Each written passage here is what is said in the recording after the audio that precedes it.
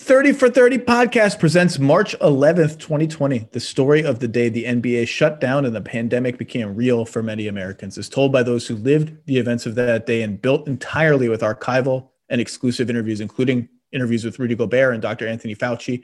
30 for 30 podcast presents March 11th, 2020. Subscribe and listen now wherever you get your podcasts. And now, The Low Post. Welcome to The Low Post podcast, taped on a Monday afternoon on the East Coast. All-Star is over. Was kind of fun to watch. Big fan of the All-Star TV experience. Not sure what it was like to live All-Star this year, as I did not attend in Atlanta and had no plans to. But with All-Star done, time to preview the second half of this crazy NBA season. No one I would rather do that with, go through the big questions about the NBA, than the head of The Ringer, the host of the Bill Simmons podcast. Bill Simmons, how are you? Great intro. Nailed it. One take. Yeah, we've been doing home and homes for a while, and then this year the NBA stole it from us, and they incorporated it into their schedule. But I feel like we've been doing home and homes for years now.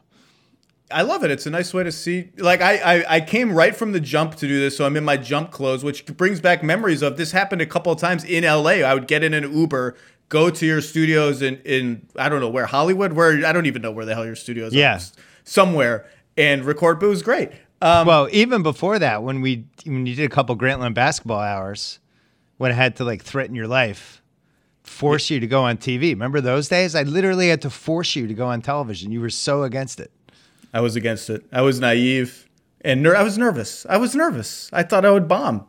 I still kind of think I bombed. I don't know why they put me on, but it's fun. It was great. I think the last or second to last one we ever did was we did the 25. Didn't we do the 25 most intriguing people of like the 2015 playoffs or some gimmick like that? And it was fun. And we finished it, and you were kind of, I could see you had the bug. I could see the glint in your eye after. You were like, oh, I can do this. And all these years later, I am still insecure and neurotic and all of that. So let's go through. I think I have 7 big questions for the second half of the NBA season. Knowing us, we will get to 3 of them, but that's fine because we'll bounce around and we'll get to a lot of stuff. Are you ready for the first big question for the second half of the NBA season? I'm ready. Okay. So to avoid Utah fans whining about being overlooked and undercovered, despite just having 3 All-Stars in the All-Star game, I want to start with Utah. They've earned it. They have the best record in the league, the best point differential in the league, 27-9. Little mini slump right before the All-Star break. I don't know, a little lost 3 of 4. Had been blowing the doors off of everyone before that. So here's question number 1. Bill Simmons, do you believe in the Utah Jazz? And by that I mean, do you believe this is a real championship contender, that 7 games against the Lakers, 7 games against the Clippers, the Bucks, the Nets, whoever you think of as the best team in the NBA, Utah can go toe-to-toe with those teams? At the very least, they can drag it out 6-7 games and it's a dogfight. Good question. I believe in them a little bit less as a contender than I do in the fact that this is a super weird season, and I have somewhere between 9 or 11 teams penciled in as being a 2020 Heat possibility. So from that standpoint, I just feel like everybody has to be taken seriously. It's been such a weird year. With them, I think the red flags, so they're 27-9. They're only 2 games in the loss column better than Phoenix. So it's not like they've been the 2016 Warriors or anything like that.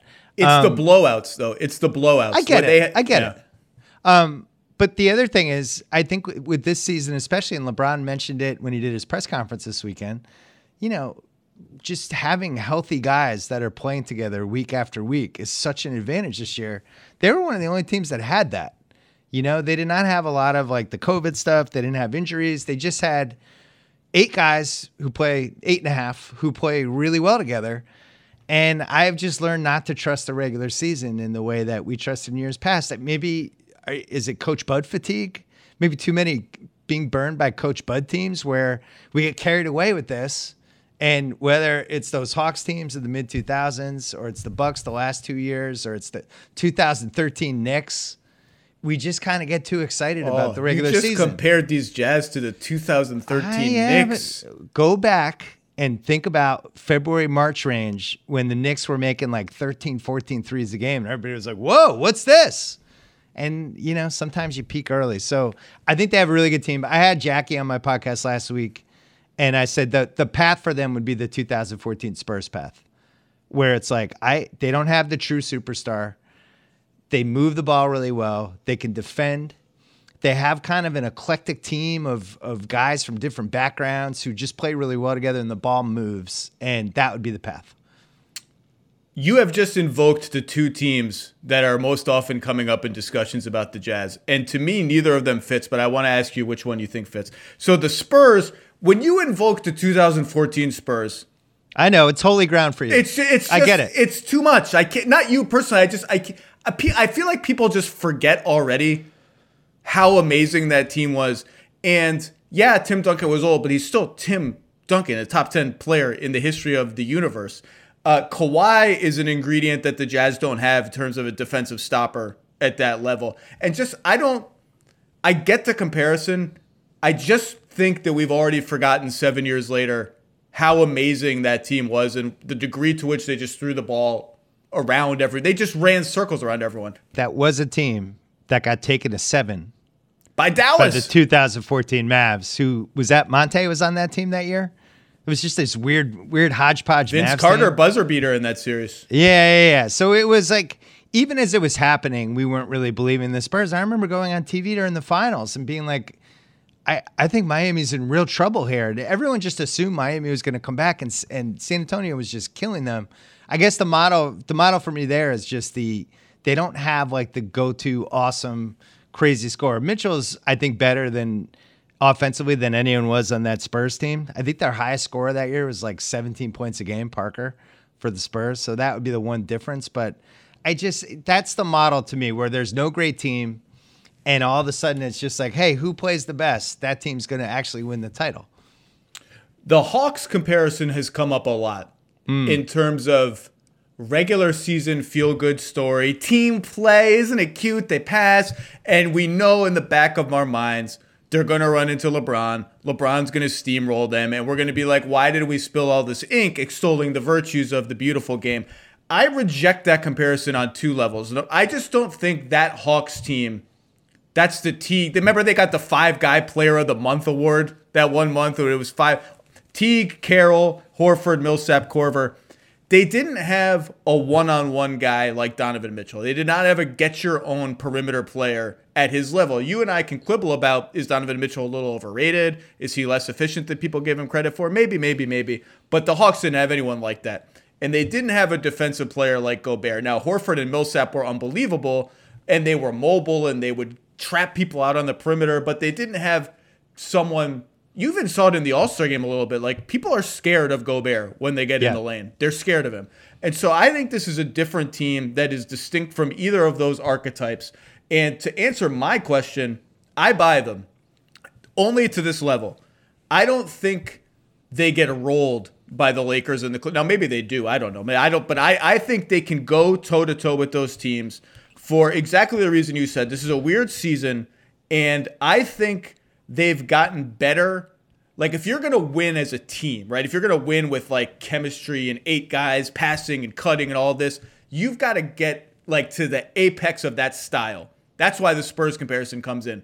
They're distinct from those Spurs, but I think if they were a B- at that style last year, they're an A at it now. The chemistry is just better. Bogdanovich is here. Clarkson's got another year under his belt with the Jazz. Niang is settled into his rotation. Favors is back, and it gives them a little more, like, they can play Favors and Gobert against the Lakers if they need to. I just think Conley's healthy and playing great. I just think they're all better playing that style, that they're playing it at an A level. And I think if they play it at the A level, yeah, they don't have a Kawhi to guard Kawhi. They don't have a Kawhi to guard LeBron. Like, Royce O'Neal is their answer to that question. It's not a great answer. It's an okay answer.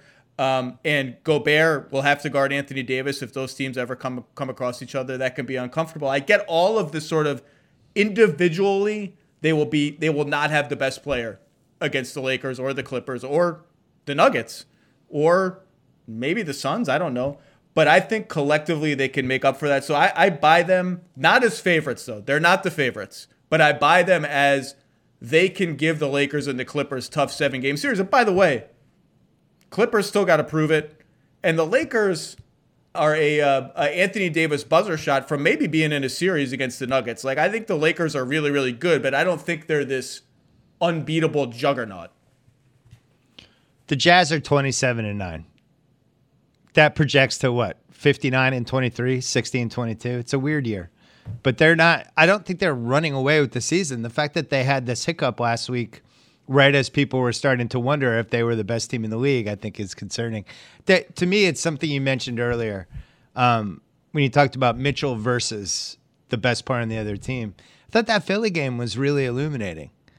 First of all, it was a great game. I really enjoyed it. And Embiid made a crazy shot to send it in overtime. But that was can we just pause for a second? That shot, insane.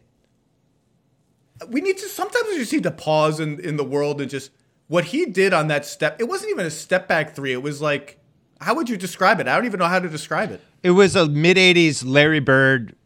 You know I'm shooting this. I know I'm shooting this. I'm going to take 2 step backs and do it anyway. The difference is he's 7'3", and it was jaw-dropping enough that the next day on my pod I had House come on just because I think Embiid was the first half MVP, and I'll fight anyone who doesn't agree with that. The wrinkle a couple times this year where when he kind of has to get a shot off and he has 25-foot range, but the ability to also shoot over whoever's guarding him, I just haven't specifically ever seen that in my life. That seems like a relevant point, right? Where you're down 3, let's throw it to the 7'3" guy who can make an off-balance 3, and he's actually might make it. Like, what would you have done in 2003 if Shaq just dribbled into a step back 3? I think I would have just gone to the hospital. Like, I would have gone to the ER immediately. Wait, it's even more unrealistic than Shaq. It's like if Rick Smits could have done it. or Yao Ming. Like, he's a legit 7'3". So anyway, with that Utah-Philly game, I just felt like Philly was going to win because they had Embiid and he was the best player on the floor. Now, granted, they could have lost 10 times, but I can't get over that hump with them. And it's not dissimilar to where we were with Miami last year. When Miami, in that Boston series, it was like, well, Boston's going to win, right? They have more talent. And then they were able to eke that out, and they did it. And then they get to the Lakers series, like, Lakers are going to sweep. And then all of a sudden we're going 6 games. But ultimately, I still feel like it's a league where you need the best player in the series to keep winning the series. And there's been very few exceptions, which is why I go back to the 2014 Spurs. They did not have the best player in that series, but the totality of their team was so much better than that breaking down 2014 Miami team that they kind of swung the seesaw. So that'd be the case for them. That's where I can at least, I'm not comfortable with that comparison, but I can at least get it at the idea behind it, which is I do believe they've reached the apex of their collective style. So the questions everyone has is, well, how are they going to get a bucket when people start switching everything in the playoffs, right? All this fancy movement, what happens when you just bog it down? And that's why Mitchell, the answer is A, Mitchell gives them at least a fighting chance. And B, they've reached the point where it's going to be harder than just switch everything and the machine bogs down. The machine is operating at a different level. The other flip side is, are they going to have someone on the floor at all times that LeBron and Kawhi can target when the Jazz are on defense? And we've seen teams go at Bogdanovic at the end of games over and over again with a lot of success. So you take him off the floor, fine.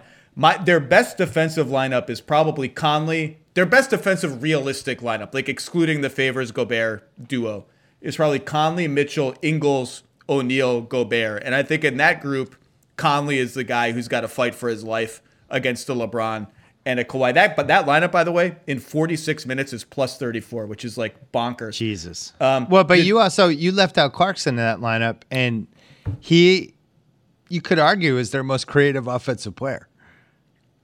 He's been fantastic this year. I had him. So they're in like a weird Lou Williams type Clipper situation with him where we're gonna get to the Clippers. I'm not sure I can count on him in a playoff series yet for a variety of reasons. But you also feel indebted for everything he did to bring you to the point you're at, and then all of a sudden he's out there with 3 minutes left, and you're like, wait a second, Jordan Clarkson's just gonna finish crunch time. He's trying to guard Jamal Murray right now. What are you doing? These are all great segues into my next big question. One last thing on Utah. I do think it's in the realm of possibility that we are going to see them run away with the number 1 seed because they have the easiest schedule in the West by a large margin in the second half of the season. So, obviously we don't know what's going to happen with any of these teams and the virus and all that, but I think they're well positioned to lock up that number 1 seed.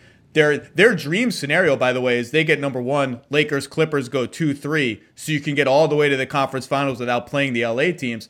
There is an interloper threatening that dream scenario, and that's the Phoenix Suns at 24-11, second in the West, top 10 in both offense and defense, 16-3 in their last 19 games. Question number 2, and we're going to stay in the West. Big question number 2. Bill Simmons, who is the bigger threat to topple the Utah LA times 2 group at the top of the West in the playoffs? Phoenix or Denver? Oh, Phoenix or Denver. All right, can I do a caveat? Or neither. Can I do a caveat for my answer? Sure. The Denver we see right now, I'm not positive is the Denver we're going to have a month from now. So for me, the ceiling with Denver is moving, whereas Phoenix, I think is I don't see a lot of movement with them. I don't really feel like they have a lot of moves to make. They already made their move. They got Chris Paul. Utah, same thing. There's no trade they're going to make. There's no buyout guy going to Utah, I don't think. Denver has a trade to make. And maybe that was a later question for you, but can we merge those two questions? Yes. I think Denver has a trade to make. Russell and I talked about this last time on my pod. It was just they have the Gary Harris contract, which you get them $20 million. They have Hampton. They have Bol. They have picks. Like, they can go out and get somebody in the mid-20s. And if Toronto ends up having the Kyle Lowry sweepstakes, that's the perfect Kyle Lowry team to me. Like, you could have a fantasy draft of who would be the perfect third guy in the Nuggets for the playoffs this year. And Kyle Lowry might be the number 1 pick for all things considered for what you would want from that team. And the way how he changes the character and the mentality and the doggedness of your team and just how annoying he is playoff series to playoff series. To me, like, if they could get somebody like that without losing any of their core guys, I'd have to increase the ceiling. I think I broke your brain. Are you all right? No, I do think Denver is a good candidate to look pretty aggressively at trades because by record, they have underperformed this season. They're watching Jeremy Grant kick ass in Detroit. And Beasley, who's, they traded midseason last year, but that dude's out almost at 20 points a game on a bad team, but still, he puts up points. And we can talk about trade candidates, but Denver is my answer to this question is Denver, even if they stand pat. Because I just trust that Murray-Jokic duo that much. I don't like their bench at all. Well, their bench is thin right now. Thin right now. But they're missing JaMychal Green, Paul Millsap. Gary Harris has missed a lot of time. JaMychal Green? Are you really giving that to me? You trust JaMychal Green in a playoff series? Did you watch last year's playoffs? As an 8th guy, yeah, I do. I'm out on JaMychal Green. My verdict came in on him last year in the playoffs. Well, my answer Paul Millsap's 35. They need more good guys that I trust in a playoff series. They don't have it yet. I think they know, and I think they're going to look around. The question is who? Beal. Look, it's March 8th. I don't see it. The intel remains what it's always been, which is that it doesn't look likely this season. I don't think Denver has the goods to get him unless Michael Porter Jr. is in the deal anyway. Porter has to be in that trade, and I don't think they're trading Porter. So there you go. And then we can talk about other names. Lowry. Can I give you some names? Well, I think Lowry, if Toronto and Lowry get to that moment, I don't think Denver is going to be the place because I think he's going to dictate with some leeway where he wants to go. You mean Miami? You think Miami? I think Philly is the most obvious one. I just don't think Tyrone Maxey and a semi-lousy pick is a better offer than what Denver could come up with without Porter, even if I think Denver could get more What's creative. The Miami offer that's better than that better than Tyrese Maxey and 2 picks? What's the Miami offer? Is Miami putting Hero in that trade when they but when they debated about whether they should do it for Harden? Miami has to put Hero in the trade, and I don't think they would, and I wouldn't if I were them. Me neither. And I don't think they have enough otherwise with their picks. So I actually think Miami is. He might say, "Send me to Miami, Heat culture," but I just don't think they have the goods. Philly, it just doesn't feel like enough. And the other thing with Masai that we have to mention, I hate when people on podcasts call GMs by their first names, but I just did it.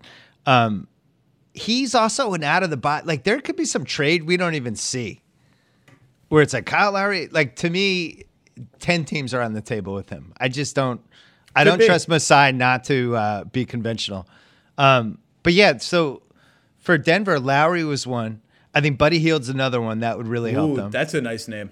I think Harrison Barnes would really help them. Sacramento needs to throw up the white flag now and start coming to grips with reality because, one of my other sub questions for this podcast, which we can just sort of address now are we just like sneakily done with the Western Conference? Like are the top 10 set in stone? There's a 5-game gap between 10, which is Memphis, and 11, which is New Orleans, and everyone underneath New Orleans kind of stinks, including the Kings. And I think Barnes will have a lot of interest. And if they put Buddy Hield out there, he's not having a great season, not shooting the ball very well, but that's an interesting name. I didn't think about that one for Denver. Well, you make a key point. You could separate the West into 3 5-team categories, right? Lakers, Utah, Phoenix, Clippers, Denver. Then it goes to Portland, Dallas, Golden State, Memphis, San Antonio. And then we go to New Orleans, Sacramento, OKC, Houston, Minnesota. Throw away the last 3. They don't care. Sacramento is delusional enough to think they're probably still not out of it, but they should be going the other way. And then New Orleans just has to be looking at this going, what the hell are we? We can hang with any team night to night, and we embarrass ourselves over and over again on national television with weird rotations, very strange offensive decisions down the stretch, guys who look like they just don't want to try some nights. Like, they're a 15-21 team that actually feels like they should be like 10-25. So the fact that they're in striking distance and they have Zion, who, I don't know, he's shooting 60% and gets to the free throw line whenever he wants. At some point, you feel like you could go on like a 10-game winning streak with that, but it just they just seem like a mess. So I think you're right. I think there are 10 teams. That's it. Well, and interestingly, I think Lonzo is an interesting name for Denver. He's now kind of an off guard, right? He's not really a point guard anymore. He would fit with Murray and Jokic. And the intel on what the Pelicans are going to do with Lonzo, who's hitting restricted free agency, is all over the place. A month ago, he was allegedly the most available sort of good player in the NBA. That's quieted now because he's shooting 40% from 3 and looks really good.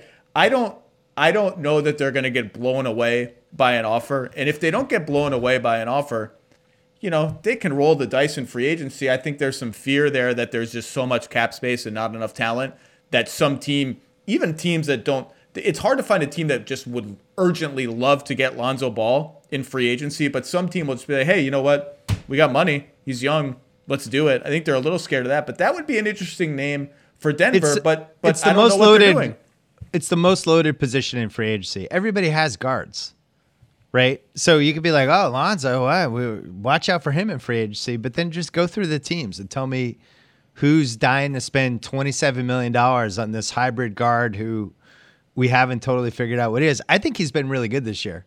And by really good, like not all-star good, but I like him on that team. And you're not going to like this. I always get excited when you preface trades like this. Yeah, you're just not going to like this. I introduced this theory last night to Rosillo. It was late. I was a little punchy, but I kind of feel good about it. I just feel like if you're New Orleans, you've got to really start thinking about the Brandon Ingram thing now. You just have to think about it now. He's not going to be the best guy on that team ever. It's Zion's team.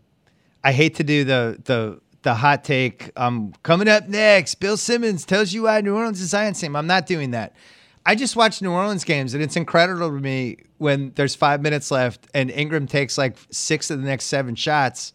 And Zion is like this, ornament hanging on a Christmas tree over on the side. And it's like every time you give the ball to Zion, he either scores or gets fouled. What are you doing? What's the purpose of this team? So I don't feel like Ingram fully understands that. I know this hits close to home. You wrote the big feature about Ingram how many months ago? But even in that piece, I said they want him to be, their dream is that he becomes the Pippen to Zion's Jordan. Not that those players are going to reach that level. I mean, it's not that part of the comparison is not apt. But they know, I mean, that's over.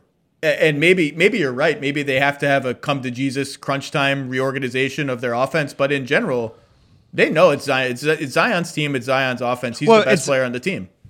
It's Zion's team, one. Two, does Ingram fit with Zion? I watch a lot of Pelicans. I really enjoy watching Zion. If he's on, and he's in the game and it's a close game, I'm going to probably watch. I just don't think they make sense together. Ingram, I'm still not sure what position he is. I guess he's a 4, but defensively, he's just not good. He's a 3. And Ingram's a 3. I think all right, he's a 3. Fine. So then Zion's a 4, but then that means you need a center. But we've seen what happens when they play a center. Then they're just too big and clumsy. They can't guard anybody. And I just would rather have I'd rather have a typical 3-and-D guy as my 3 and not the Ingram guy who is a scorer who kind of feels like it's his team. That's the feeling I get when I watch it. Is Josh Hart a 3-and-D guy? Can we count Josh Hart? Josh Hart. What's your team? I used to have the guys I inexplicably love. What's your team at the end of the year you do? My Luke Walton All-Stars. Yeah. The Josh Hart, Bruce Brown blood match for the number 1 MVP spot of that team is going to be epic. It's over. It's Bruce Brown. What's happening in Brooklyn is so improbable and ridiculous that it has to be Bruce Brown. But Josh Hart will have these games where he becomes Dennis Rodman. Yeah. And you're like, what's going on? You're the 6'3" random guard, and you're jumping over 7-footers for rebounds. Anyway, I just feel like if I'm New Orleans, why do I want to wait till the summer to start thinking about this when I have all these other moving pieces in play? And I think Lonzo and Zion make sense together. I like Lonzo. I like him as a hybrid guy who doesn't necessarily need the ball all the time. And I think he plays well with Zion. For the ones who get it done, Grainger offers high-quality supplies and solutions for every industry, as well as access to product specialists who have the knowledge and experience to answer your toughest questions. Plus, their commitment to being your safety partner can help you keep your facility safe and your people safer. Call or click Grainger.com or just stop by. You can now stream the most MLB games on DirecTV without a satellite dish. Yes! Catch the clutch hits, strikeouts, grand salamis, web gems with nothing on your roof. So who's there up there, whether it's roofers, Santa, birds, old-timey chimney sweeps, moody teenagers, thrill-seeking raccoons, watch out for them. You name it, they won't find a satellite dish. But you will find your MLB games on DirecTV. That means DirecTV is your home for baseball this season. Root with nothing on your roof. Yes, stream your team. Call 1-800-DIRECTV or visit directtv.com. Sign up today. Claim based on total games carried on sports networks. Sports availability varies by zip code and requires choice package. Let me take you back to Denver. Yeah, please do. Can I make my case for why I still have faith in Denver? Yeah. They have Jokic on their team. He's incredible. Well, they're 21-15, but they're plus 5.3 points per game, which is basically tied with the Lakers and the Clippers. They're outperforming their record. They entered the All-Star break starting to roll a little bit despite all those injuries. Porter started to sort of get into his role on offense. Jamal Murray is over his icy cold start and is now back to being volcanic Jamal Murray. And it just feels like they're percolating there. And when they, like, Barton has been hit or miss, but has been like slightly more hit than he was early in the season. Gary Harris will come back. I know Gary Harris still doesn't make shots, but he helps their team. He helps the integrity of their defense. He fills out their depth. I just feel like Denver as a regular season team is about to get on a roll. And in the playoffs, I still trust their 2 best players like a lot. And I just like their team. Now, I think it's like, I said that I didn't think they were going to miss Jeremy Grant that much. I was super high on the Nuggets coming into this season. I think I got to take an L on that. And I think they got to take an L. You don't want to pay him $20 million, though. All right, so here's the counter argument. You're paying Paul Millsap and JaMychal Green 17.5 combined. Oof. Would you rather have Jeremy Grant? And so then you have like Jeremy Grant and Michael Porter. Jonathan Sharks wrote about this for The Ringer last week, that Porter's been thriving in part because he's playing the 4 right now.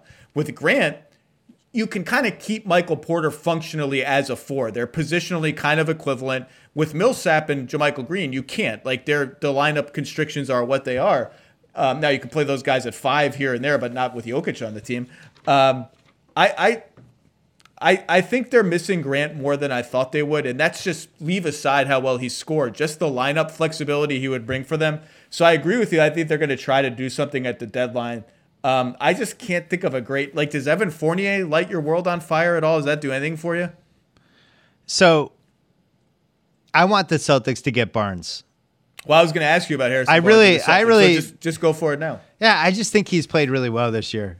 And I think he's one of those guys, you feel like he's 35. He's only 28. He's been in a lot of big games over his career. He is, you hear this and you never know what to believe, but I think by all accounts, he's one of those Kemba Walker type guys, right? He's just like a great guy. People love Harrison Barnes.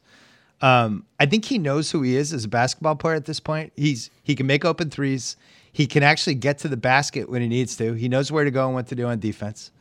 And for the Celtics, he would really help them because you're talking about 25 to 30 minutes a game that are going to Semi Ojeleye and Javonte Green and all these dudes. And now to have Barnes be able to, so you would always have two of Tatum, Brown, and Barnes, and then potentially all three. He could play with them. He can switch on D. He's not a great defender, but he's not a disaster. I think he would really help Denver. And so if you're just going crunch time, and it's that Denver's my fear with the Celtics, where I feel like they could step in on Barnes maybe with a slightly better offer, because unfortunately for the Celtics, like, I don't know if their young guys have a lot of value. Like if you're shopping Romeo Langford, it's like, hey, here's this one game when he was healthy a year and a half ago. Look how good he looked. Neesmith hasn't shown one thing, and then they have a bunch of picks that ultimately aren't really going to matter. They have the trade exception, so their one advantage would be, hey, we don't have to stick you with a bad salary. But if you're Denver, and you're Sacramento, and you could get Gary Harris back and try to rehabilitate that, you could get Bol and Hampton, and then maybe some conditional pick, something like that. I just feel like that's a nice move for them. But I said last night to Russillo, if I'm Sacramento, I'd rather trade Buddy Hield and keep Barnes because I would rather just build around Fox and Halliburton. I think Buddy Hield kind of ruins that. I think Barnes is going to draw a lot of interest. I did not think about Denver for him. That's not a bad name. For Boston, I think it's a great fit. I mean, they know they need another 3-4 type.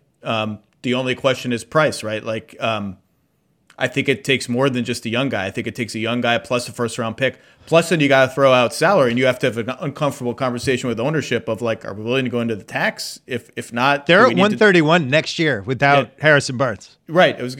Do we need tax this year, next year? How can we duck the tax? Are you willing to give up Neesmith and a top 10 protected first or something for Harrison Barnes? Is he that good? Now, what happens when Marcus Smart comes back? Because then you have Walker, Smart, Tatum, Brown.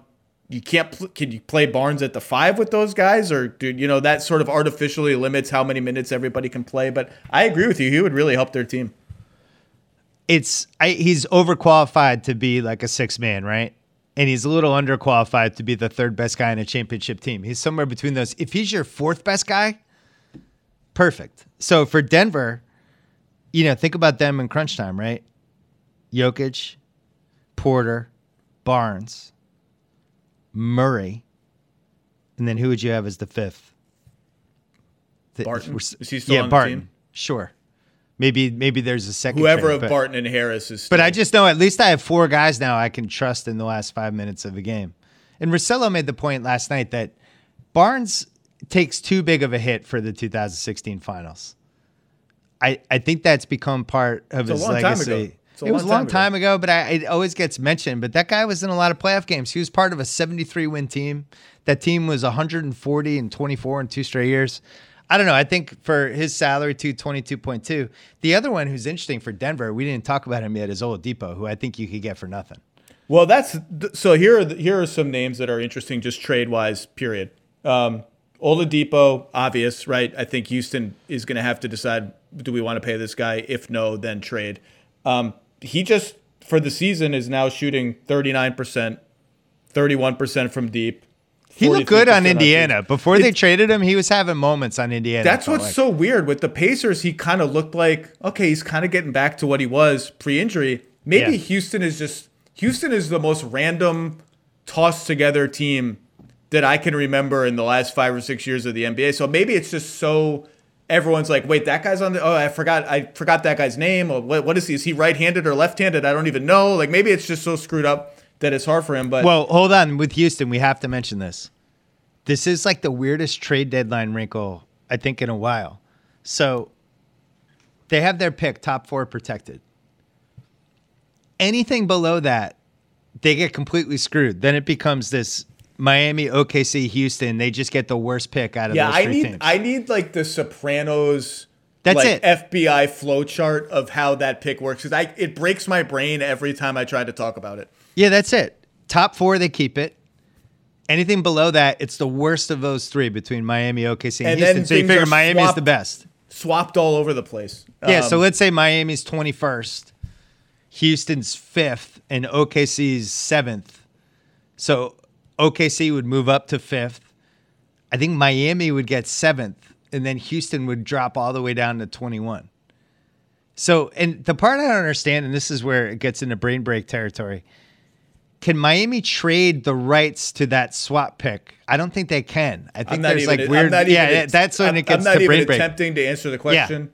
Yeah. But here's the thing: if you're Houston, it's not like the old days where you could be like, "All right, well, we'll just have the worst record in the league, and then there's no way we won't get that top 4 protected." Now it's like they changed the lottery. You could try to get a top 4 protected pick for yourself and end up getting the 7th pick because they changed the odds. So I think that's an amazing subplot for them where they lost Harden.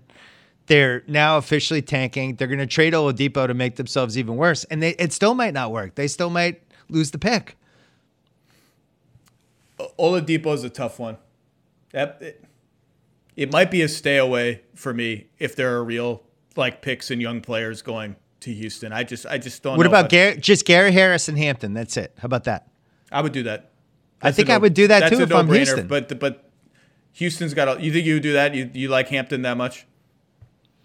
I'd be more excited. I just don't know who's doing better for Oladipo. How many teams would even want him when he's playing for a new contract? Could fit him in, and does he make sense in some sort of championship pursuit, right? You go through the top 5 teams in each conference. The only teams that make sense for him in any way are Boston and Denver, and I don't think Boston would want any part of Oladipo. So really it's Denver. My dream for Denver, and I don't think there's any way this can happen, is Zach LaVine. I think Zach LaVine would look incredible in Denver. Denver and Miami are like my dream Zach LaVine. Now, I actually think probably. Whoa. I think Chicago, I don't know what Chicago is going to do at the deadline. They have LaVine and they have Markkanen headed into free agency. And if you don't want Lauri Markkanen, if you don't want to pay him, you should trade him. You should. But I don't know that they will. I know that Chicago will probably, my hunch is they will err on the side of being conservative and not doing anything. But if LaVine were available, I think they could get a lot for him. I think right now they probably are just like, we're feeling good. He made the All-Star team. We're trying to get into the play-in and the playoffs. I doubt he's going to be available. But I'll tell you this. I get a lot of teams asking me, do you think LaVine will be available? LaVine could change the whole trade deadline, blah, blah. I don't know the answer. My hunch is no, but I'm not 100% convinced of that. I can't believe you have a lot of teams asking. You don't even own an iPad. I don't own an iPad. My daughter. When did you become? Here's the thing. I think Chicago should go the other way. I think the 6th seed is wide open in this playoffs. And I think, look, when you watch Chicago, look, I was a giant. I just did a double look on you. I was a giant LaVine holdout. I thought he was a good stats, bad team guy. It took me a long time to come around. We talked about it when you came on my pod. When they're in these games and they have to go kind of toe-to-toe in a 1-point game, there's not a lot of guys who are more skilled than him offensively. I hesitate to say that. I understand what I'm saying. But, you go team by team, and it's like, all right, Zach LaVine versus Devin Booker. Do I feel like I'm at a loss? Zach LaVine versus Jason Tatum. Do I feel I'm just saying. All these dudes who are like the go-to guys, these other teams, it seems like he's as good as them when you watch the games. He can create his own shot. He can hit threes. He can hit threes with a hand in his face. He goes to the basket. I've been impressed. I'm worried about you. That makes me He's worried. averaging like 29 a game. No, I'm just worried that Tatum was just brought into that conversation. I'm a little worried. But Celtics entered the break on a winning streak, Bill. You should feel a little better. I'm saying first half of the season, Tatum. I still think the COVID thing affected Tatum way more than I think came out, and I expect him to have a really good second half. And then I won't be putting Zach LaVine in sentences with him anymore. But you go team by team. Zach LaVine can hang with just about anybody. So I think that's a really good point about Chicago. You always have to be careful with your brain, like flip it the other way. So we've been all thinking for 2 years now about Chicago and LaVine and when do they sell? Should they sell on this guy? Sometimes you have to get your brain to go the other way just as a thought exercise. Like, why shouldn't they buy at the trade deadline? So can I give you two teams that are my sneaky, not through any reporting because I really haven't heard anything that interesting about them or that they're active, but two sneaky teams that when I do that thought exercise, it becomes kind of interesting. Do you want to hear them? Yes. Number one is Indiana. Indiana, super quiet, not a lot of noise. I don't hear anything about them. Here's what I know. They're 16-19, cratering before the All-Star break. Now, they'll get LeVert back at some point, thank God. TJ Warren's also been injured. Like, this isn't their team. This isn't the real team. They lost 35 points a game when they lost those two guys. That is a real thing. But not going well right now. Two guys that are critical parts of their rotation, Doug McDermott and TJ McConnell, are free agents this summer. They already have like $120 million on the books between LeVert, Warren, Turner, Sabonis, Brogdon, Holiday. It just feels like we've seen them sniff around trading Miles Turner before. I'm not suggesting they're going to do that again, but if I were a team that needed a shooter, if I were Milwaukee, I would be calling them about Doug McDermott just to see, because Doug McDermott's going to get paid this summer, and I'm not sure. Like the Pacers they're not going to go over into the luxury tax to retain these guys. Now, they may not have to because they saved money potentially on the LeVert Oladipo thing. So Pacers are my number one sneaky. Like if I were running the Pacers, I'd be calling in both directions. Selling, buying, whatever. And can I give you my second team or do you want to talk about the Pacers first? I just want to point out my dad is still furious that the Celtics don't have Miles Turner, Doug McDermott, and Enes Kanter. They'd be better with those guys. There's the Kanter 21 rebound game sent my dad into a tailspin. My dad all last year was like, why won't Stevens play Kanter? He was going to die on that hill. He was the only person on it. But the fact that we still don't have anything to show for Hayward leaving, and it's like trade exception. They might get this guy. They might get that guy. And it's like, well, Turner and McDermott would have really helped. If they don't use the trade exception, it's a disaster. If they don't use it, if it expires, I think... they're going to use it. They have to use it. Just optically, they have to. And they're being aggressive. They're looking around at all the names we've talked about, plus some others that we haven't. You don't follow other sports, but the Red Sox really took a shit on the Boston fans with the Mookie Betts trade and did a whole money saving thing. And they're now the least popular team in Boston. This is a team that won 4 World Series with these owners, and now the fans are like, screw these guys. The Celtics ownership is very aware of how fast it can flip. They're going to use the exception. I just think if they don't, someone should make a banner. Like the Celtics have retired everybody's number already. Retire the trade exception, put it in the rafters. 2021 trade exception banner? Yeah. Just like have a birth date and a death date for the trade exception, put it on the banner and hang it up somewhere. I would hang that in my office. When you were your early blogging days, they had the what was it? They turned the LaFrentz contract into the Theo Ratliff's expiring contract. Oh my God! Don't even. And that was in every trade for a year and a half, and then they actually pulled it off. They traded him. They got KG. It worked. My other sneaky team, and I don't sense a lot of activity. Yeah.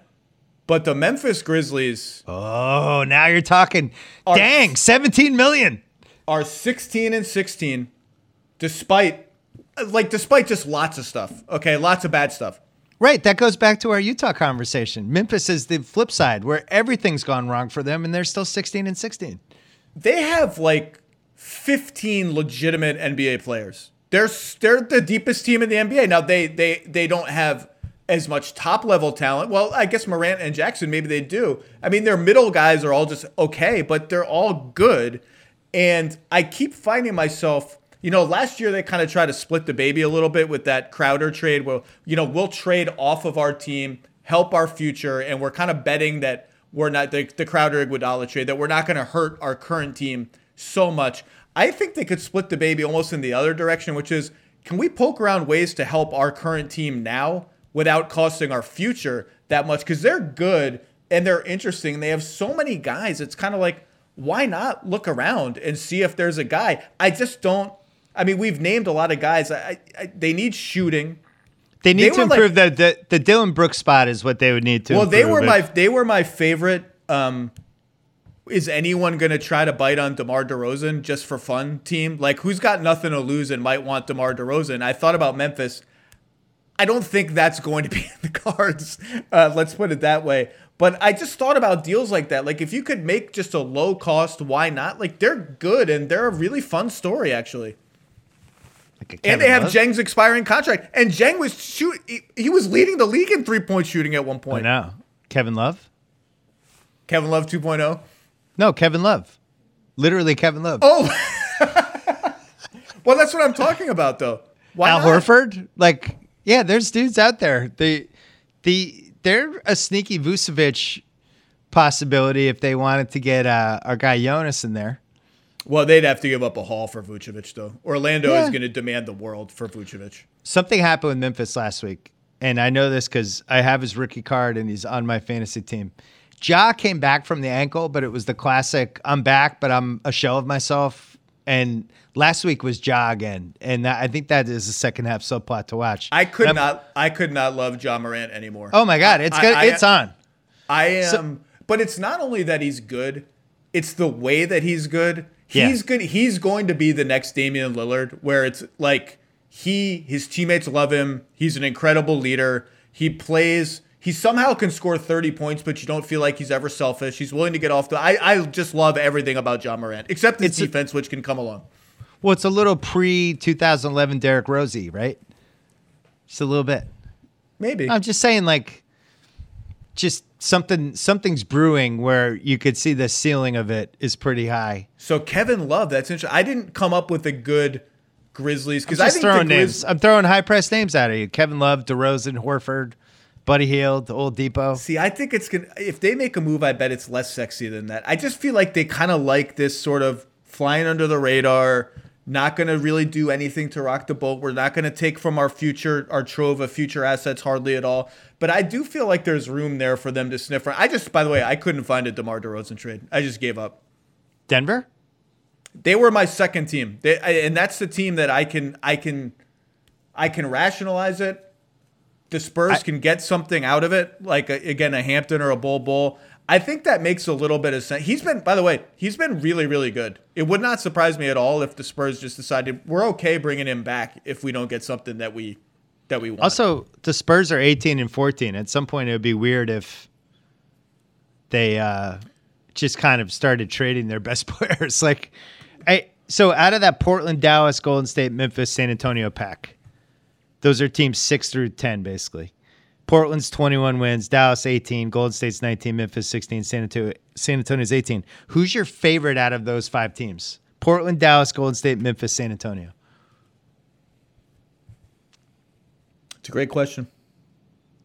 I am going to say Dallas. I was also going to say Dallas. I think they have the highest upside. Dallas is a team, per our discussion before, like the season from hell, the first month and a half, right? Everything goes wrong, including Luka's out of shape. Now it feels like I think that Celtics game was the turning point for their season. By the way, I think Portland, now they've been hurt by the fact that Zach Collins' trade value is a complete mystery / maybe nothing. Rodney Hood's trade value maybe nothing. But between Nasir Little, who's playing pretty well for them, and Simmons, who's just won the dunk contest and has been playing decently since CJ McCollum got hurt, they can put some stuff together even though they're encumbered having traded a pick for Rocco. I could see them sniffing around too. They've been my favorite Aaron Gordon team forever. I don't know if they have the goods to get that done, but why wouldn't they sniff around Harrison Barnes or even DeRozan? But then you come into the fact that with Lillard, DeRozan, and McCollum, that just doesn't quite work. I tried hard to find a DeRozan team. Portland, put it this way, if Portland was a movie, the amount of scenes Carmelo would be alarming to the director and the producers. He's playing pretty well. I know. I'm just saying, at some point, you're like, wow, so is Carmelo one of our stars of this movie? I thought we just hired him to do a couple scenes. Well, there's another guy like that in the Eastern Conference that we'll get to later. The other thing we should mention on the Grizz and the Spurs is they both have to play 40 games in the second half of the season. Oh my God. Because of all the cancellations. The Spurs, I believe, had the easiest schedule in the entire league, or at least in the entire West. So they're about to get hammered in terms. I think they've only played 13 road games the whole year. So they're about to get hammered with the schedule. Their point differential, as it is, they're 18 and 14, as you mentioned, but they're essentially dead even. So they're performing a little bit above their head. If there's a candidate to fall back a bit to quite a bit in the West, I think it actually might be San Antonio more than any of these other teams. Yeah, they're a surprising 18 and 14. And it feels like a lot of those wins have been close. I'm not looking this up. I have no idea. It just seems like they've had some good Spurs old school infrastructure end of game stuff happening. I agree. I think if I'm New Orleans and I'm looking at like what team could we catch if we got our crap together, it's San Antonio. Because we're on the same page on Memphis. I think Ja making the lead. So that's a good question for a second half question. I'm stealing your gimmick. Every year right after the All-Star break, somebody makes a huge jump. So who is it? Because the candidates would be Ja, Tatum. Yeah, that's really it. There's not that. Yeah, Trae Young maybe. Trae Young averaging 35 for a month. A leap back to where he was. Some crazy. I mean, Curry's an established guy, but somebody will come these next 4 weeks. Somebody will average like 35 a game. We'll be like, wow, it was Beal. Remember last year? How about Karl Towns? Oh, I don't know what to make of that team. Like Russell had the weird surgery, and there's been a lot of. I know what to make of it. Well, they stink. It's not going great. Like they have that. They have lost the Wiggins Russell plus pick trade. Like, and they may end up losing it really, really badly. They went into the tax a little bit last year for some reason. How about this? They might have lost the Wiggins-Russell trade without the pick. Without the pick, which was completely foreseeable. Like, it's not wild that happened at all. Including the pick at that level made it a clear Warriors win. I said it at the time when everyone was exuberant about Russell and Towns coming together. Look, not me. Not me. Out. This guy was not exuberant. Zoom out, and Minnesota's biggest problem as a franchise is that D'Angelo Russell just isn't as good as they thought. He isn't as good as they projected. I'm not sure he's a top 15 starting point guard in the NBA right now, frankly. So it's worse than that, though. They sign Towns to a giant extension, and then immediately get worried that he's not going to be happy there because the team's not doing well. And he's friends with Russell, and they're both CAA guys. And that somehow leads to they're not going to have their first round pick in this draft unless it's. And by the way, it is a crazy trade. It was crazy when it happened. Can you imagine if Towns ever tries to get out of there? What a disaster it is when D'Angelo Russell is just left there, like looking around.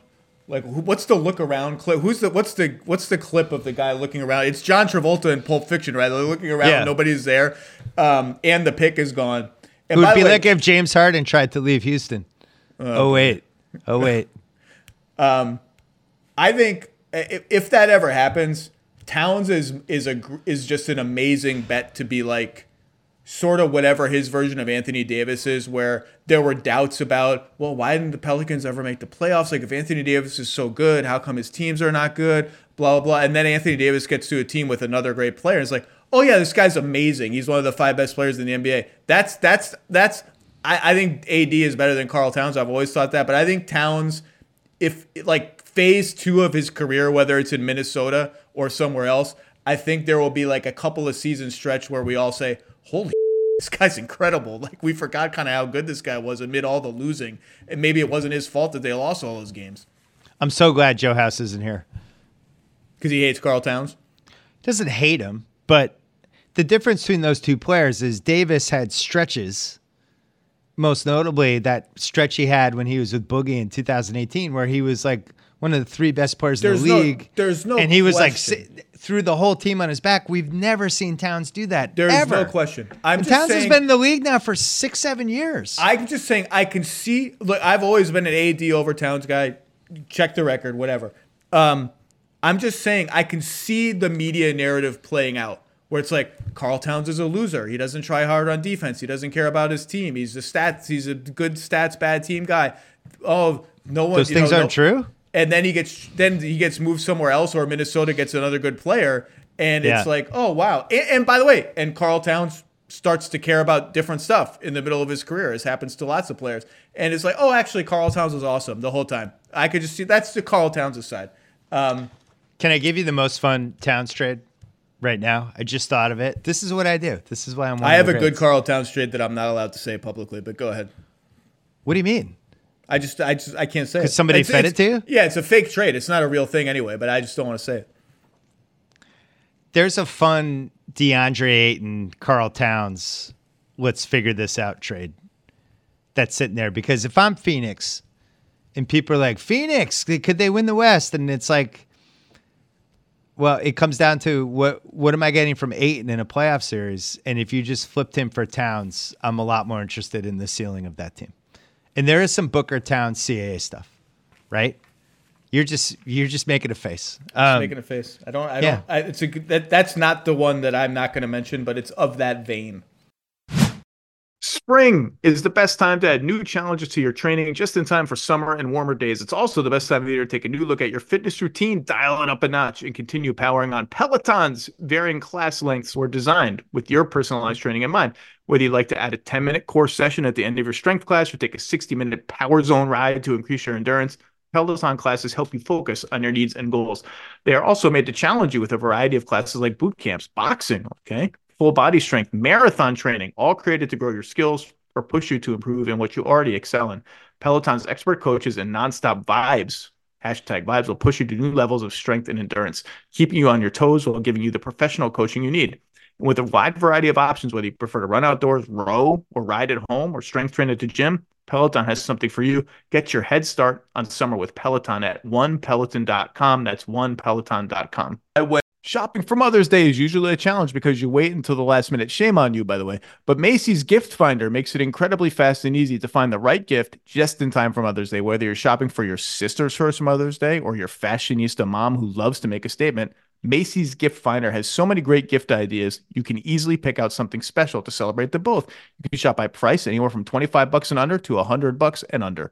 You can also sort by category like fragrance, handbags, more, or gift lists like for the mom who has everything, pre-wrapped gifts, gifts for grandma. You can find top brands like Studio Pro model Beats headphones, Polaroid cameras, and Samsung smart TVs. So what are you waiting for? Mother's Day is May 12th. That's very soon. It'll be here before you know it. Macy's has the perfect gift guide to make picking something for your mom easy this year. Head to Macy's.com/giftfinder today. That's Macy's.com/giftfinder. Stephen A's World streams weekdays on ESPN Plus, bringing fans Stephen A. Smith's entertaining perspective and deep expertise with signature guests. The best interviews from Stephen A's World are now available as a podcast every Wednesday. Listen wherever you get your podcast and watch Stephen A's World on ESPN Plus. We have to go to the East. We just have to. Let's do it. Big question number whatever, because we've gone off the rails and who cares. Bill Simmons, are the Nets the undisputed favorites to win the Eastern Conference? Undisputed. I don't think there's an undisputed favorite because the season's too weird for all the reasons we discussed. I think there's too many. Cop out. I just think this is too weird of a season. I'm not ready to say anyone's a favorite. I think if I had to bet my life on a team to win the title from the East, it would be Brooklyn. And the fact that Bruce Brown is now the best player in the league, I think, is a huge advantage because it's the big three, but now it's really Bruce Brown and the big three. It's like Gladys Knight and the Pips. The other guys are the Pips. It's Bruce Brown as Gladys Knight. If I were running the Nets, I would take all the big stars down from the marquee outside Barclays Center and just have a giant Bruce Brown face. I would have I would have a giant Bruce Brown face and then Harden, Durant, and Irving little heads looking plaintively up at Bruce Brown as if they were waiting for direction from their deity. That's what I would do. I'm not a hard guy to figure out with basketball opinions. I like my teams to win. I gravitate toward players who contribute in winning ways. Bruce Brown is like everything I want from a fifth guy on a playoff team. He's an amalgam of all of these different guys who have been awesome in playoff series that were like, man, I know they won because of those stars, but if Trevor Ariza hadn't made those shots, maybe the 2009 Lakers don't win, and maybe James Posey and it's just he fell out of the sky for them, but he didn't because, as you pointed out in previous podcasts, it was crazy that he was available. And they just swooped in like it was a 80% off store or sale at some store that was going out of business. And the Pistons should be ashamed. Didn't get it. Honestly, the Pistons should be ashamed. Look at the mirror, Pistons. So I'm going to answer my own question. I think the Nets are undisputed favorites to win the East. I think they're the best team in the East on paper. I think when Durant gets back, we're going to say, whoa, we got some problems. And yeah, defensively, do they have some questions to answer? Absolutely.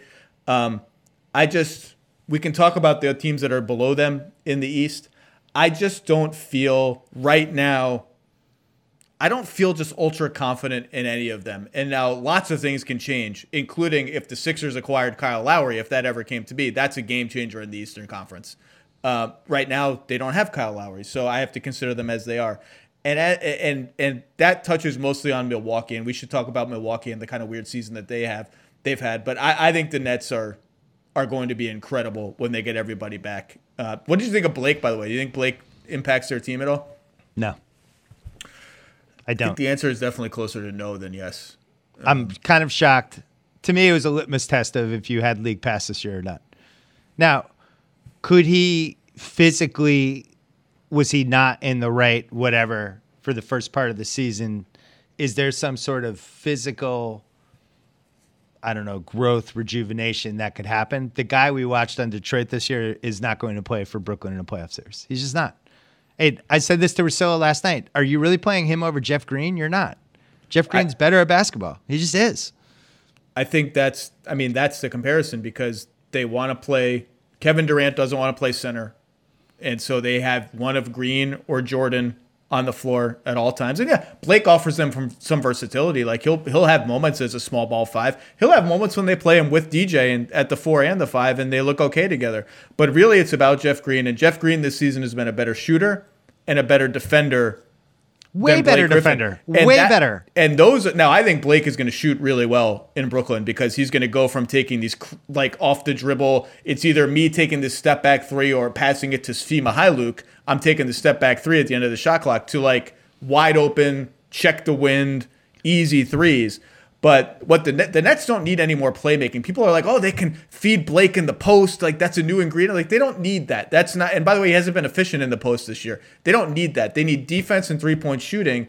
And I think what they really need is somebody else for the Embiid series. Like to me, that was so much more important to them than Blake Griffin because their crunch time 5 is established. I actually like their bench guys. The Bruce Brown thing. Claxton has been really good Claxton's in the a real 7 guy. or 8 games he's played. He looks like a real rotation player. So to me, they're mostly set. Maybe you need one more shooter just for insurance, but I just want to know what happens in an Embiid series. Because that's my next question to you is who's the biggest threat to them in the East when you're not willing to declare you think it's Philly over Milwaukee? So Philly, 100,000% Philly because Philly on the other end, Simmons can guard one of those guys. Thibault can guard one of those guys. And I don't know. Then you just throw Tobias Harris and some help at Durant and hold and cross your fingers. But they have 2 guys that they can put Simmons on Harden, and Harden's not going to do whatever he wants against Simmons. I'm sorry, Simmons is the best defensive player in the league, and Thibault. Ooh. Oh yeah. I mean, Utah, I don't think Utah, that's a come at me.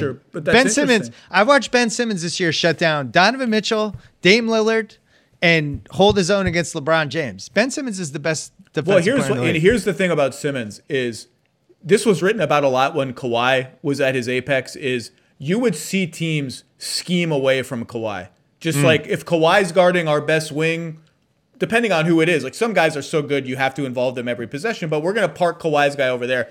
You can't do that with Simmons because he's willing to guard anybody, including point guards. Even if your point guard is 6'0" and super quick, Ben Simmons is like, if that's what it takes for me to be involved in every single possession, I'll guard that guy. He guards point guards all the time. You can't scheme him out of the action. He can be in the action on every single possession. I have inducted him into Mount Perimeter Rushmore with Pippen and Kawhi and Iguodala. And he's 6'10", which is the crazy piece. Can I just here's a window. Oh no, I broke Zach's brain. No, here's a window into how sad my life is. There was a Heat Lakers game recently when the Heat wore the snow. I remember the Heat wore the snow cone uniforms at Staples. Yeah. And Iguodala was guarding LeBron. And, I made friends somehow through the luck of this job with most of the men and women who write for The Good Place. And I wrote them an email during that game that if I got taken to the real good place, one of the things at my house would be like a video wall of Iguodala guarding LeBron. It would just be like a continuous Iguodala. That's how sad. That's how much I love Andre and how much I love that matchup. It's just so fun to watch. I don't even know what the hell we're talking about. Well, we're talking about it's a little early to put him on that Mount Rushmore. That's all I'm saying. He's 6'10". That's the difference.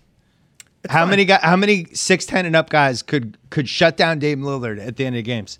I have breaking news. I have the Karl Towns trade. Oh, I'm so excited for this. Karl Towns and Jake Layman for Dario Saric, Jalen Smith, Javon Carter, and DeAndre Ayton. It works on the trade machine. Call it into the league. The most exciting thing about that trade is that you involved Jake Layman. Somehow. Thank you. I needed to get the contracts to work. I was a little short. So I did that during the pod. That's a fun one, though, right? That is very fun. I'm sorry, Minnesota fans. It's not even near there yet. So let's just make that clear. Let us have fun. This is what we do. So I'm with you on Brooklyn, by the way. I think they're the best team. I would be very surprised if they didn't make it, but it's a weird season, and they're playing a lot of games in a short period of time, and I'm just not ready to say anyone is 100% making the finals. So you mentioned the options that Philly has to throw at the Nets' big three. Yeah. Milwaukee has Giannis to guard Durant, Holiday to guard Irving or whoever, Middleton to guard Harden. Ugh. So why are you not? So what is it about the Bucks, who are second in the entire league in net rating, with I think still the best offense in the league and a legit MVP candidate in Giannis? What is it about them that you don't trust? I'm never going to believe in them in the last 5 minutes of a game when it just becomes you try to score, then I'll try to score. I just think they're at a disadvantage against Brooklyn. And we saw it. We saw this early in the season when they played. And they were matching baskets. And then eventually Milwaukee was like, hey, Chris Middleton, what can you come up with? And now I'm picking Chris Middleton against Harden, Kyrie, and Durant. It's not happening. He's the only true, I'll create a shot here guy that Milwaukee has. And I know the Milwaukee fans get mad, but I'm sorry. I just don't trust Giannis in the last 2 minutes of a game. I don't. And Drew Holiday is a really good player.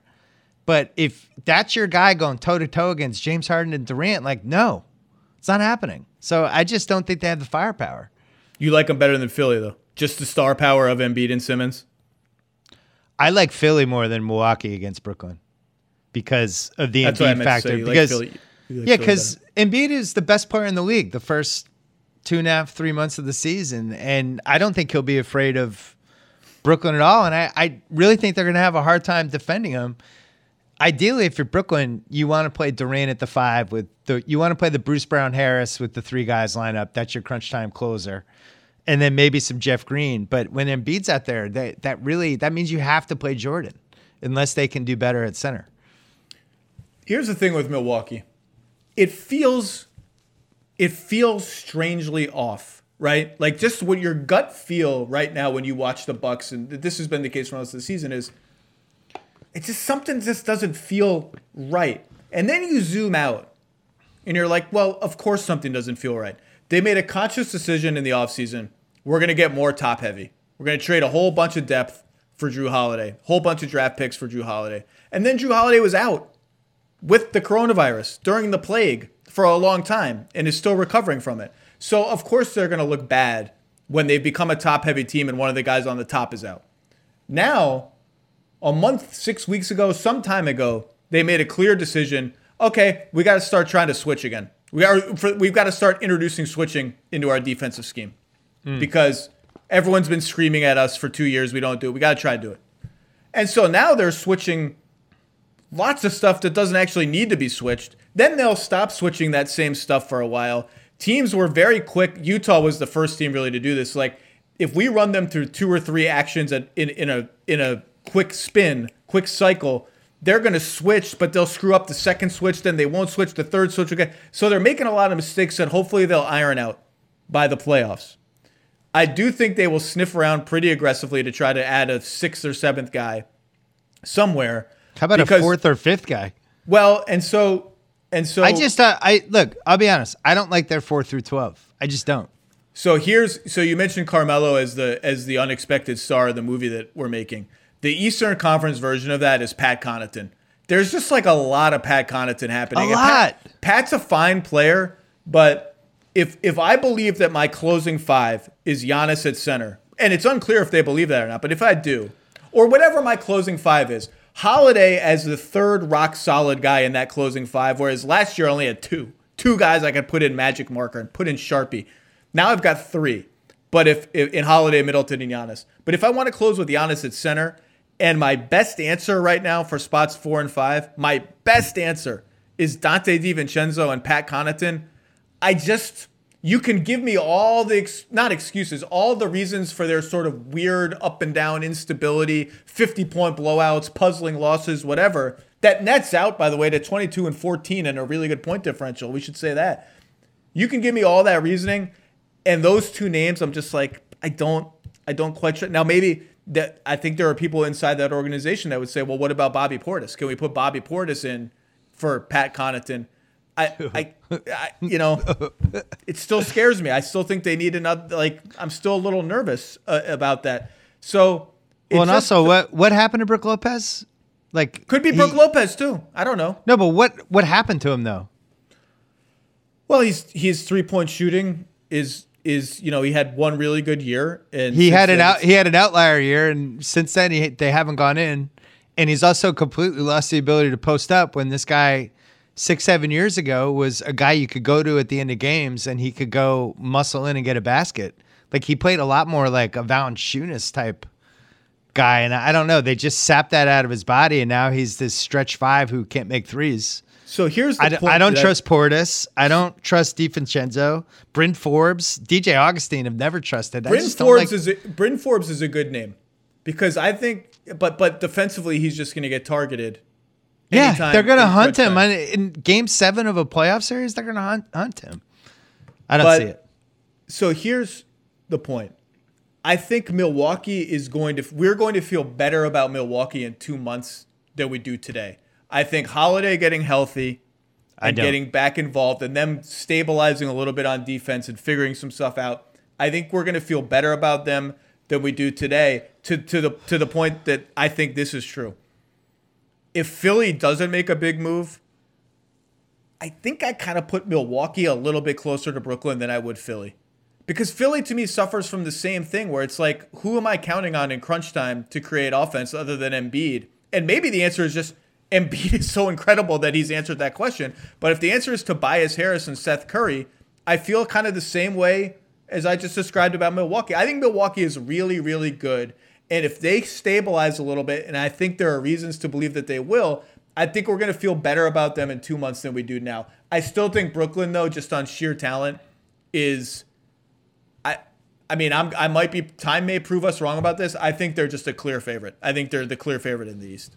I agree. And you left out with Philly. I still like Philly's team more than Milwaukee, but Philly Miami's going to go on a run too. Philly has the Embiid piece where he played 30 or 36 games in the first half. Can he play, 32 of the next 36 and then make it through all 4 playoff rounds? I wouldn't bet my life on it. Whereas like Milwaukee, Giannis is Giannis. Like, that guy's, he's playing every game. Our difference maker of the week is brought to you by our friends at CarMax. Don't just buy a car, love your car with the new CarMax Love Your Car guarantee. This week's difference maker is Joel Embiid, the maybe probably MVP of the first half of the NBA season, and specifically his commitment to the little things. Look, we all know the shot blocking, the rim protection, the crazy scoring, the mid-range jumper. But when I watch Joel Embiid, I see more diligent box outs, finding guys to box out. If his guy's not around, I'm taking somebody else out. More extra passes, more Draymond Green style reads where he's like, you're not guarding me. I'm going to pitch it to Tobias Harris and set a pick for him, and I'm going to get him some daylight. More use of his arms. These arms are obviously giant. He's getting in arms in passing lanes, raising them up, out to his sides, getting deflections. That's the kind of stuff that, maybe it doesn't show up on the stat sheet traditionally at least, but it helps you win games.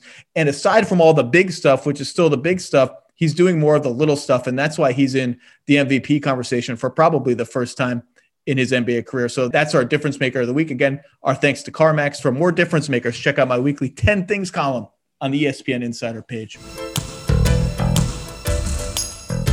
Can I ask you one more big question that I'm very excited to ask you before we go? Yeah. Bill Simmons, last big question for the second half of the season. Yep. Do you trust the Los Angeles Clippers? No. I was so excited. So why not? Okay, I just don't like their team. That's blunt. I don't like the makeup of their team. I don't like the players together. You know, like, for instance, like one of the problems with the Celtics this year, it goes a lot deeper than just Tatum got COVID and then Smart got hurt and all this. Their guys don't really create shots for each other, you know? And like even Kemba, if he can ever get back to where he is and start blowing by people again, at least now he's in the paint, he's slashing, kicking.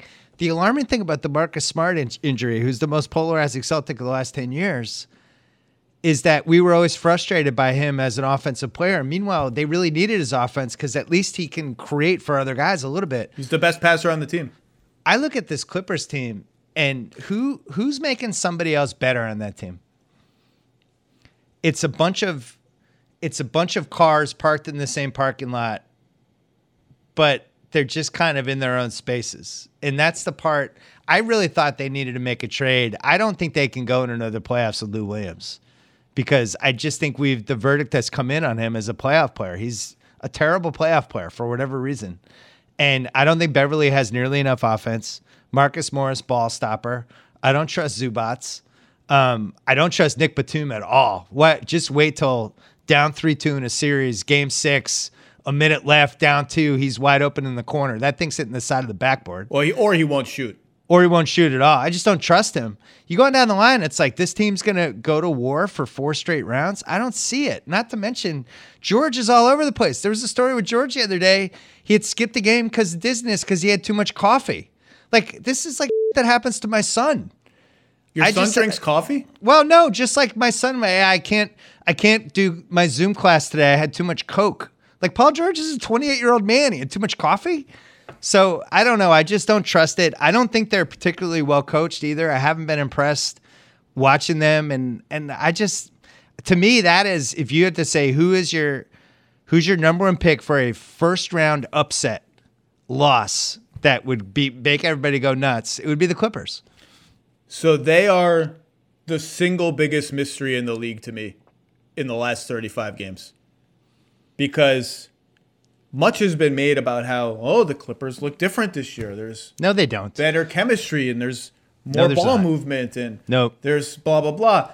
And to me, they do not look different at all. Well, they look just a little different only because of how Ibaka has changed the geometry of their team. Just a 5-out center is a big deal for them. But the passing numbers, assist rate, total passes, hockey assists, you name it, total isolations per game, whatever. Stylistically, they are the same. There's a few more set plays here and there. They've tried to make the Kawhi PG 2-man game a thing. It hasn't taken, much like Fetch has never taken. It looks the same to me. And yet, and all the concerns you just mentioned, fine, got them. And yet, with Kawhi and Paul George on the floor, they're plus 17 per 100 possessions. Their starting lineup is plus 17 per 100 possessions. Now, I can see it in your eyes. You want to bring up how bad they've been in crunch time because we all have Clippers PTSD from what happened to them in the playoffs last year. And they are 7-11 in games that have been within 5 points in the last 5 minutes, even worse than that in games that have been within 3 points in the last 3 minutes. They have a bottom 5 offense and a bottom 1 defense, actually, in those games. And it makes you wonder, well, there must be something just intrinsically wrong with this group of players when it really matters. They were the best team in crunch time before the playoffs last year. You can say that doesn't matter, that only the playoffs matter. But in crunch time last regular season, they were good. Here's just my cautionary tale for everyone waiting to bury the Clippers under these crunch time numbers. It's 45 minutes. 45 minutes of total play in the last 5 minutes of close games. Paul George has only played 25 of those minutes. Kawhi Leonard has missed a few of them. They've overlapped for precious few of those bad crunch time minutes. And you can watch them and you see all the stuff that makes you worry about the Clippers. They're too slow. They're too ISO heavy. Why did that possession end with Patrick Beverley dribbling around and launching a three when there was 8 seconds on the shot clock when he got the ball? It's a little alarming that they're still going offense-defense with Lou Williams, even though they sort of tried to graduate out of that by getting Luke Kennard and some other stuff. I get all of that. I just think how little PG and Kawhi have played in those crunch time minutes sort of takes all the teeth out of it. But you watch them, they look the same as last year stylistically. We know what happened to them last year. I picked them to win the title last year. On paper right now, they look like a title contender. I've sort of thrown up my hands. They're the biggest mystery in the league to me. You just are out. You're out. You're just out. They're not as mysterious to me. They're big moves. You know, they had a chance to make the team better, right? And I agree with you. I like Ibaka a little bit more than Harrell, though. I do think Harrell's energy on certain nights was important to them last year. Whatever. They went all in on Marcus Morris and all in on Kennard, who I guess has been a complete failure or just a failure so far for them. They're paying him $16 million a year, and you watch certain Clipper games and he'll play like 4 minutes. Well, he's just flat out of the rotation until the last game before the All-Star break where he had a good game. And it's been so long since he had a good game that one good game inspired like 50 Luke Kennard, is he turning the corner columns on the interwebs. It's tough. And they don't really have a lot of moves either. And it's kind of shocking how much Nick Batum has played, who was probably the worst player in the league last year. He's playing 30 minutes a game for them. I don't trust him at the end of games. When Marcus Morris is out there, part of the problem with Marcus Morris at the end of games is he's going to think he should take the most important shot of the game. And then Beverly, he's one of those, the stats look great. But when I'm actually watching the game, I don't feel like he's going to be helpful in the last 3 minutes. I just don't. I don't think he can create a shot for anybody. His open three-pointer might go in, but I don't know. I just don't see it. I think the rest of the league got better, and they stayed the same. Nick Batum leads the Clippers in crunch time minutes played. He's played almost every single crunch time second that they've been on the floor. The other thing is they're almost that's crazy. They're almost 30th in getting to the rim and free throw rate, which to me is a red flag of can this team generate easy points when it has to. That's a little bit of a worry.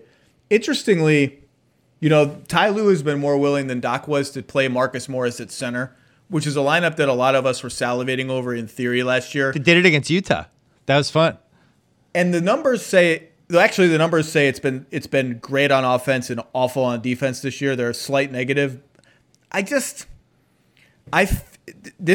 take may really come back to haunt me. I don't like the way it looks. I think they need a presence that's going north-south, and the way that they get that is Ibaka and Zubats rolling to the rim. And when they play Morris at center, again, the offensive numbers look amazing. I just see 5 guys just kind of passing the ball around the perimeter, looking to get switches. I don't see enough north-south stuff, and I miss it. I miss the look of it when I don't see Ibaka and Zubats rolling down towards the basket. And so I don't know that that's a panacea. That was viewed last year, including by me, as like this could be their trump card. Remember, if they play Houston, who wasn't playing any big men, well, they've got this trump card in their back pocket. I kind of don't like the way it looks when they use it, even though the numbers kind of say otherwise. Reggie Jackson and Nick Batum are averaging 50 minutes a game combined. I rest my case. So we haven't talked about the Lakers at all. Are the Lakers still the favorites to win the championship?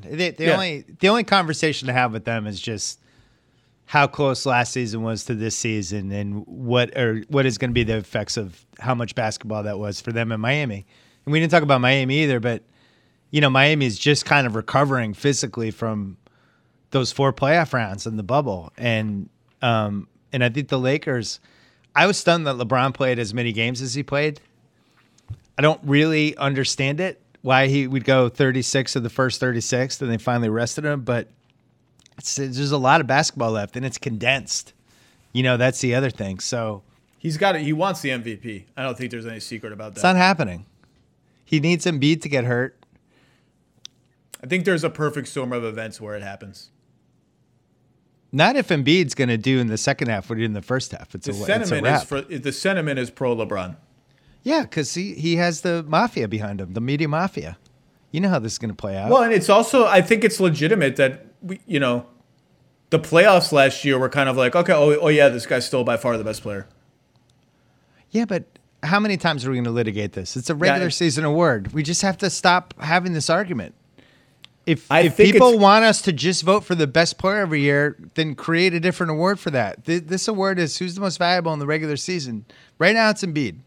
Now, LeBron could go nuts in the second half and steal it back. He's in striking range, but I think Jokic is in striking range too. Well, that's the if Denver goes on the kind of run that I think they have in them, Jokic is going to ascend even closer to the top of this conversation than he already is. And one more guy, don't throw up, Luka.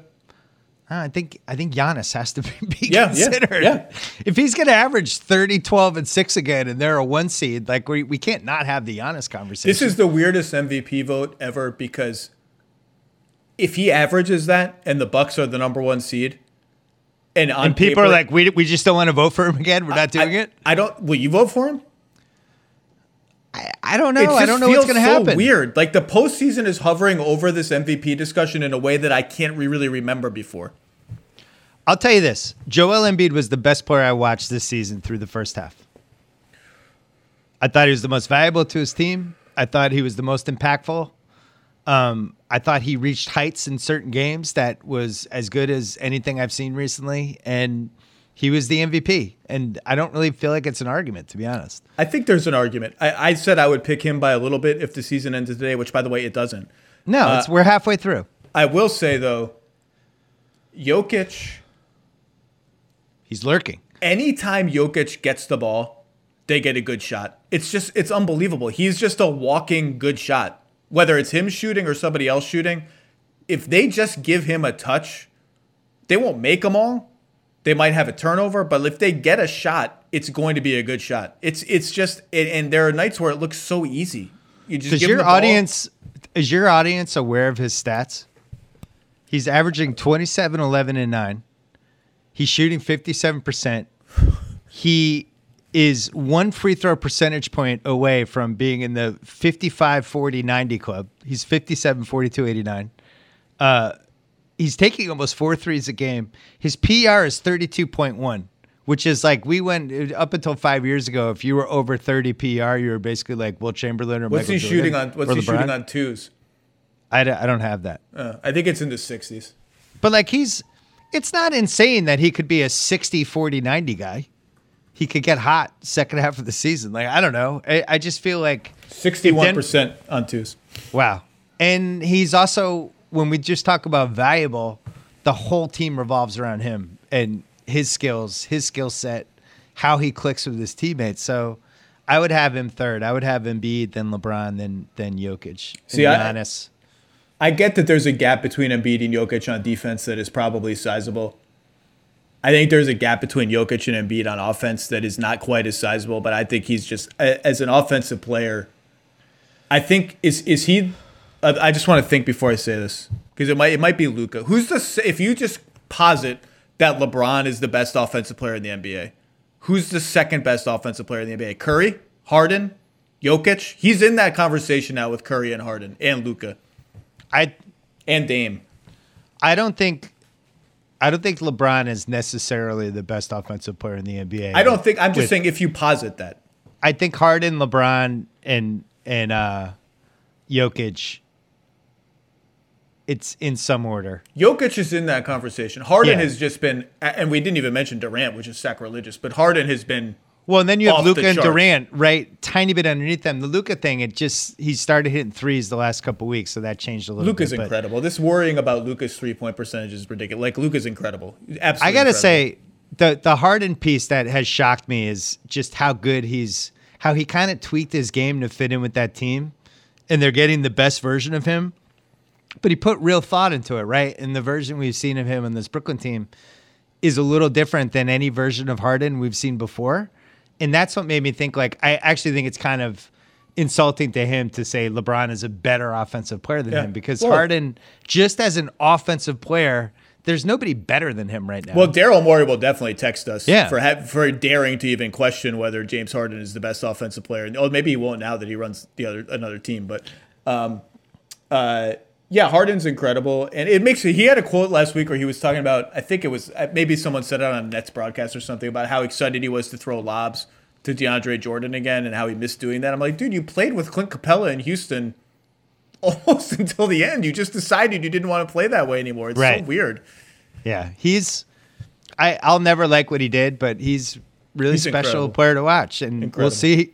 We'll see. He might be on the perfect team because the last 3 minutes of these playoff games, he can just go hide in the corner and let other people win the game. Honestly, it might be the perfect mix of personality. Just forget the basketball stuff because he's got other guys to take the big shot, which has been the weak point in his dossier for a while. Yeah. And he's just sort of like, I don't know Kevin Durant and Kyrie Irving at all, but there's certainly been a lot of noise around them for years and years now. And James is kind of like, can we just roll the ball out and play? Like, we just like, let's just roll out. Let's roll out. Yeah, we'll win. It'll be great. We'll just, like, maybe he's the perfect personality to mix with those two guys because he's just like, let's just roll it out and play. Well, and then the Kyrie piece of he could just kind of float in and out of the game at his leisure. And whenever he wants, just take it over for 3 minutes at a time. That's kind of what nobody's ever been better at that. I think they're the undisputed favorites in the East. I agree with you, especially because they have the best player in the league, Bruce Brown. All right, Mr. Simmons, thank you as always for your time. Those have been the big questions for the second half of the season. Let's just hope we get through it safe and healthy. And I hope to see you in Los Angeles someday, not too far from now. It was great to see you as always. Take care.